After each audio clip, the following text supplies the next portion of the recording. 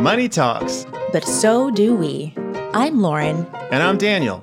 And we're your friends with tax benefits. We're here to sound off about write-offs, To get wise about wealth building. and to take the taboo out of tax talk. We work at TurboTax, so obviously, this is what we love to talk about. But we're not here to replace your accountant. In each episode, we'll share our own personal opinions, advice, and jokes about all things financial. What we won't do is share any opinions on behalf of Intuit, TurboTax, their brands, or employees. The lawyers made you say that, huh, Lauren? So stop scrolling on Tax Talk, tell your CPA you'll call them back later, and let's talk tax, friends. Hello, hello. Welcome back to another episode of Friends with Tax Benefits. I'm Lauren Thomas, and I'm joined by my wonderful co-host, Daniel Thrall. Hey, Daniel. Hi, Lauren. Thanks for saying I'm wonderful. You're wonderful, too. Good to see you. Good to see you. So, what are we talking about today, Lauren? Well, let's get into it. Today, we're talking about a topic we may all know pretty intimately, which is health insurance, and maybe less intimately, which is the tax implications of our health insurance. Today, we'll be joined by two special guests, Chelsea Haynes, who's a gut health coach and a chronic disabilities advocate who has explored alternate ways to access healthcare. And she recently posted on Instagram about her really difficult experience navigating health insurance as someone living with a chronic illness. She decided to drop conventional healthcare and opened up a health savings account, or an HSA for short.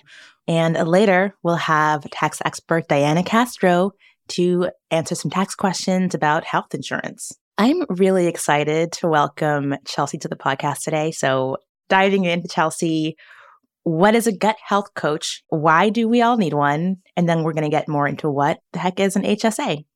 Yes, for sure, Lauren. Thank you so much. And, what an honor to be able to share my own personal story, because over the decades, we have seen a crazy rise in chronic illness and autoimmune disease. And for me, over 20 years ago, the journey was a lot more than just Band-Aid solutions. And what that involved was digging deeper. And in 2009, I was really frustrated with the current model. And that was essentially, I could only go to certain doctors that was covered by my health coverage. And those doctors could only talk to me about certain things because they were limited about what they were allowed to talk about. And simultaneously, they could only give me certain treatments and medications that were based on what was covered. For me personally, I have an autoimmune disease. It manifests as psoriasis. So chronic rashes on the skin is really not only uncomfortable, it's embarrassing. There's a lot of layers to dealing with chronic health issues. I'm sure many of your listeners can relate to that, whether it's painful or shameful or all of the above. It's frustrating.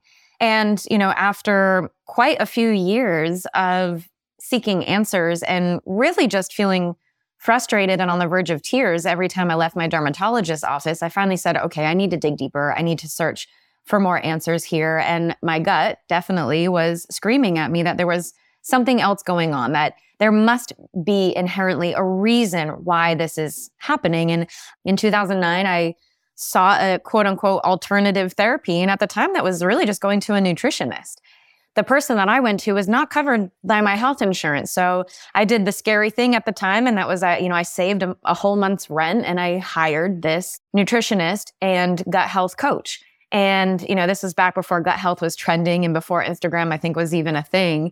And she put me on a gut healing protocol and it completely changed my life. What we do as health coaches is we are masters of habit change. Foundationally, if you start taking supplements or medication and it's helping you, that's wonderful. But again, it's not getting down to the root of what led you to feeling this way in the first place. I also have an autoimmune condition and was diagnosed several years ago. And I read that on average, people with autoimmune conditions take, at least visits to 5 different doctors over 2 years to get any kind of helpful diagnosis. And by the time my doctors caught mine, it had progressed so severely, I literally could have died from this.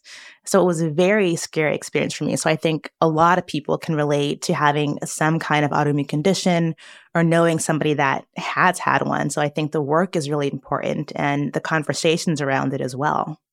it pains me because to think, for 5 years, you didn't even have answers to your problems, never mind the fact that your problems were getting worse. And with some very simple foundational steps, your experience could have been 180-degree different. So even on the journey of trying to find answers, you could have actually also been getting better. So we don't always need to have a diagnosis. I think the human condition, and especially for high-performing people, we always want to know why.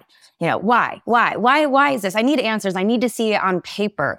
But ultimately, the paper is wonderful and really validating. But for us, your symptoms and how you're feeling is the best diagnosis. And if you're not feeling good, we can make really game-changing. We like to say small hinges swing big doors. We can make very small little steps and swaps or 1% promises to yourself every day that you're committed to keeping that are really going to be needle moving for your healing experience. So I hate to hear that for you, and I hope you're on the other side of it. But yeah, for anyone listening, please reach out to me because I can help. And then one of the challenges about healthcare, real talk, is it's expensive, right? Whether or not you have insurance.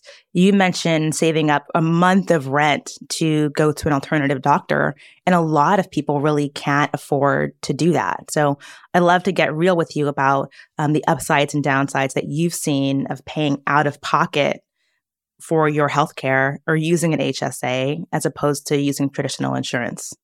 Definitely. I mean, ultimately, again, traditional insurance, for me personally, it left me feeling powerless in my care. I had to first, before I went to any doctor, I had to first get on the website of my insurance and make sure that my doctor was covered. And if they weren't, I felt this awful feeling of doom. Like, oh, I finally found some that I think might be able to help me and it's not covered. So now my care was delayed a month because I needed to save up for that. So I think we can all benefit from putting money to the side for savings every single month. If you're not doing that, I highly recommend doing it, even if it's $20 a month. Put it into an HSA account. But then ultimately, the pros to now shifting my mindset from I'm trapped and stuck in this paradigm that's not even helping me anymore to I am in full control of my care. And now I'm not paying a third party to tell, who's then paying my doctors, which is controlling what they can say and do for me. My doctors are now working for me. And that is a really empowering shift and something that I really want to emphasize for anybody on a chronic healing journey, that your doctors work for you and you need to be an advocate of that. And when you pay your own money to see them, it really puts you back in this healthy mindset to be able to control the narrative in the sense of saying, hey, listen, I'm paying you for your time, so let's sit down and dig deep into this. One of the things that was fearful to me when I didn't have health insurance was I can be safe, but if I get run over by a truck and my leg falls off, will I go bankrupt? Do you maintain some sort of catastrophic traditional plan in case of emergency and yet keep this HSA for your regular medical care that you do? 100%. So my husband and I are on a catastrophic family plan. We want to make sure that we're covered, so it does have a high deductible, which again can be paid from our HSA account. So we really have it set up where when we're looking at the bigger picture of it, we say, okay, we have a high deductible. And, based on what that number is, we know we have that nest egg saved in a health savings account. So that way we can use that money in that scenario and then we're covered beyond that. It's a pretty straightforward scenario for us. Now, obviously, everyone is in different circumstances. So this was just our personal circumstance as two young, healthy people who have chosen alternative healthcare practices like chiropractors and massage and acupuncture that may or may not be covered by insurance. Some are, some are not. Maybe only one 30-minute appointment is covered per month and you need more than that. So again, for me, these are all options that I am able to bring back into my control and say, okay, I can put this out of my health savings account. I know it's covered because I'm educated on what's covered and what's not based on the account that I've chosen. And I have full control over when I see my practitioners for my chronic symptoms rather than having to ask somebody's permission first.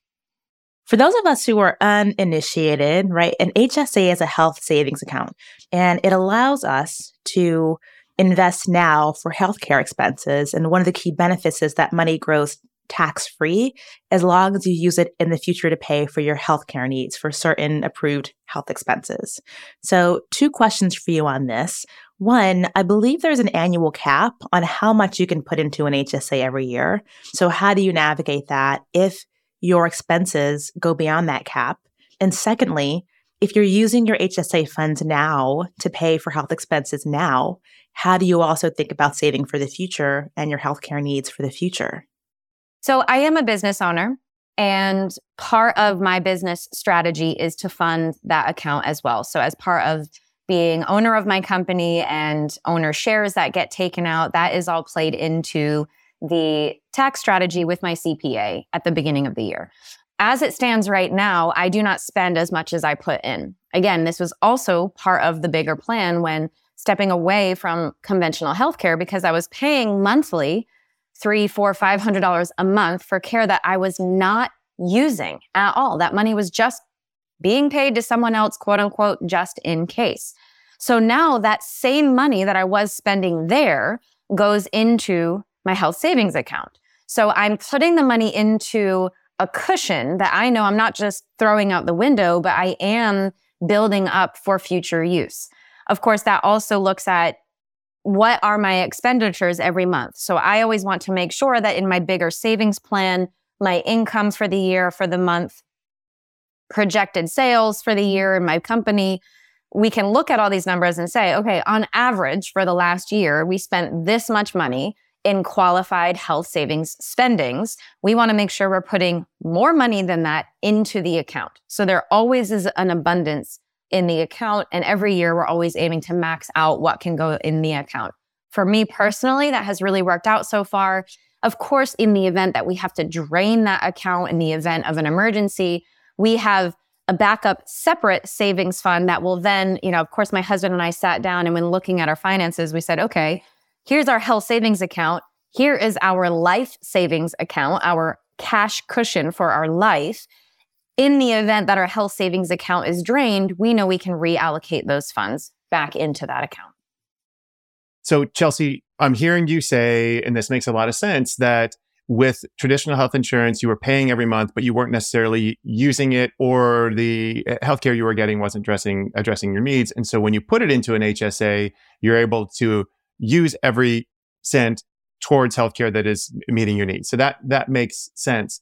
I guess I'm wondering about what other light bulbs have gone off in your head as you have accessed healthcare through an HSA, or what questions do you still have? Or are you trying to navigate regarding an HSA to pay for your healthcare? Questions or answers that you've uncovered? So I think some of the questions I had was, am I able to access this money at any time? And how do I do that? With the account that I personally chose, they gave me a debit card. So I can literally use that at the pharmacy, at my doctor's office. It's used just like a regular credit card, which is super convenient. For me, convenience and easy buttons are a non-negotiable in all of life, including gut health and everything else, right? The way we do one thing is the way we do everything. And then I wanted to make sure I wasn't going to be penalized if I pulled the money out prematurely. Like, was there a certain amount that I could spend within a certain time? And are there penalties for pulling money out at different times? I also wanted to make sure that if there were fees, that they were reasonable. So what yearly fees am I going to accrue? And then, of course, what's the maximum amount that I can put in every month? And then how does that benefit me tax-wise? I guess one last question that I had was, does this money accrue interest? And what does that look like? And different accounts have different answers for that question. Love it. Well, Chelsea, thank you so much for your time today. I've really appreciated your perspective. Yeah, thank you so much. And of course, I would love a shameless plug here. I'd love to connect further. So if anyone wants to find me, I'm on Instagram at YourGutsy_Gal. And then our website is theguthealthagency.com. If you are seeking help with any or all of the above, just send me a DM. I'm happy to talk more about it. Yeah, Chelsea, thank you so much for spending time with us. It's great to visit with you, hear your story, learn from you, have some light bulbs turn on. So I wish you the best of luck. And I'm so happy to hear that your health has turned a corner and you're feeling great. Awesome, guys. Thank you so much for everything. It's been an honor. Next up, I'm really excited to dig further into the implications for what an HSA and insurance means when it comes to tax time. So I'm excited to welcome our tax expert guest today, Diana Castro. And Diana is a TurboTax expert and enrolled agent. And as a first-generation American who grew up in a Spanish-speaking household, she is really passionate about sharing her expertise with others in her community. Welcome, Diana. Always a pleasure to have you on the podcast. Oh, thank you for having me. It's my pleasure to be here, Lauren. I'm so happy to join you today.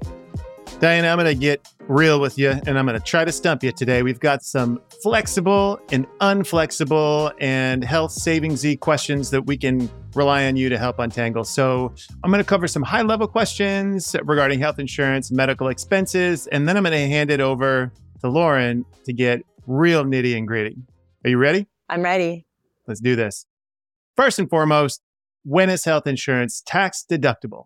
Is it tax deductible if you're unemployed, seeking employment, employed?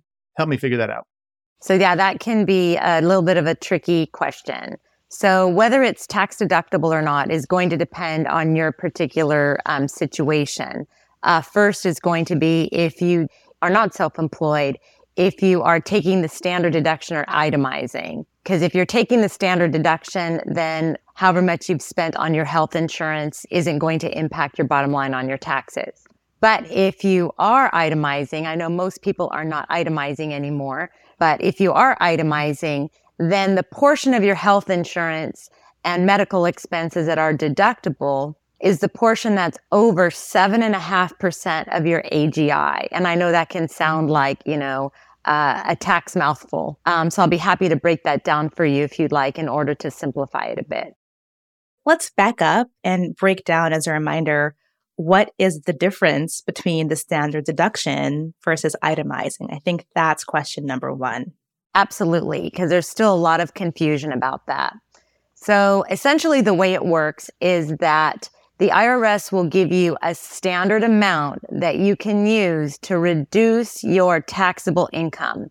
And that standard amount depends on your status. For example, if you are single, if you're head of household, if you're married filing jointly. So let's say we take the example of a single filer as an example. So their standard deduction right now is $12,950. Head of household is $19,400, and married filing jointly is $25,900. So you might wonder, why does this matter? Well, it matters because if your standard deduction as single is $12,950 and you made $100,000, well, you get to deduct $12,950 from your taxable income. And now you're no longer being taxed on the $100,000. You're being taxed on the amount after you take your standard deduction. So whether it's $12,950 or $19,400, whichever one of those applies to you. But with medical expenses, it gets a little more complicated. You need to look at your bottom line. What is your AGI, your adjusted gross income? So if your AGI is $100,000 and you're trying to figure out if you should itemize, well, first you need to figure out what is 7.5% of your AGI for medical expenses. So that would be $7,500.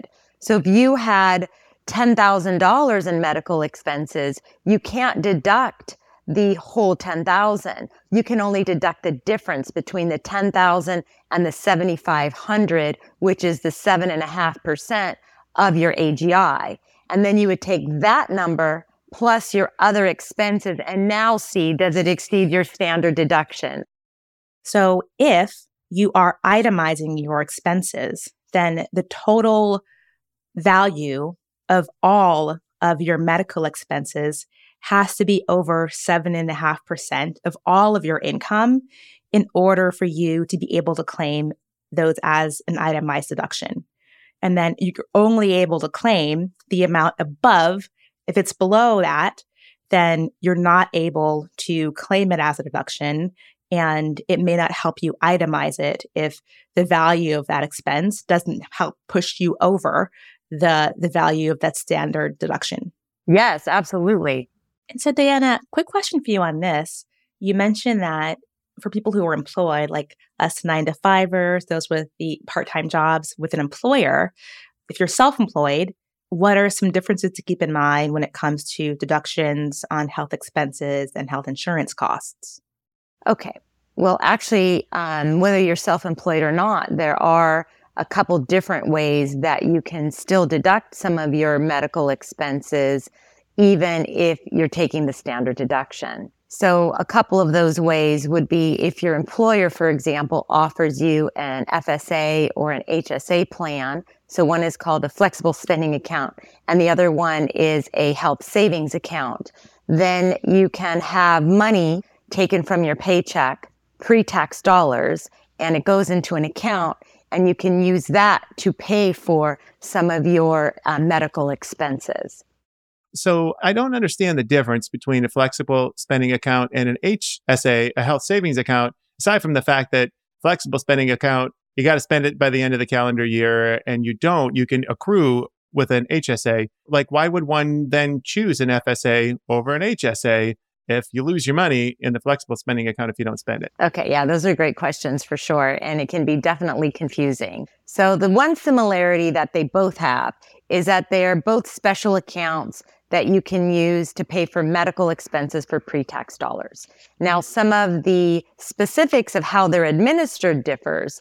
And you may not have a choice. If you're working for an employer, they may only offer one or the other, so you won't have a choice. But like you mentioned, one of the advantages of an HSA is that that money can roll over, and that can actually be a tax planning strategy. Whereas with the FSA, you do lose that money at the end of the year if you don't spend it. They do allow some amount to roll over. Some of the other differences are ownership, for example. The FSA is actually owned by your employer, whereas the HSA is owned as the individual or the employee. So if you leave the company, that FSA, you don't roll it with you. The account ends when you terminate your employment. With an HSA, it belongs to you, so you can roll it over somewhere else. You can continue rolling money from year to year that's in that account. So that's typically one of the key differences for people. And the other one is the amount that you can contribute. The HSA allows you to contribute a bit more than the FSA does. And then in addition to the FSA having the health savings component, it also has a dependent care component as well, where monies can be used to pay for dependent care under what's called a DCAP. So there's definitely nuances between the two, but the bottom line is both of them are great vehicles to be able to put money in on a pre-tax basis. So that's reducing your tax bill. And so now you're getting a deduction on anything that you're spending from those accounts from the first dollar. Whether you're claiming your standard deduction or not, now you're getting to use those monies on a pre-tax basis and reduce your tax bill. So imagine that I am a full-time employee of a company and I leave the company and I'm keeping up my healthcare, paying for it out of pocket. Does employment status change anything? Employment status does change if you're going, for example, from being a W-2 employee to being self-employed. Then you have, different options as self-employed. You can choose what type of plan you have. Now, keep in mind, an HSA requires you, in addition to qualify for that HSA, to have what's called a high deductible health plan. So you can't just have an HSA with, any health plan. It has to be a health plan that the IRS considers to be a high deductible health plan. High deductible health plan would include, like for a single person, you'd have to have a minimum of a $1,500 deductible. For a family, it would be $3,000. Also, it has parameters in terms of what your maximum out of pocket can be, which means the most you're going to have to pay for healthcare items and services under that plan. So for a single person, it's $7,500, and for a family, it's $15,000. So that's the one thing about the HSA. You have to remember that it has to be used in conjunction with a high deductible health plan. And FSA does not. It can be used with any health plan that you have.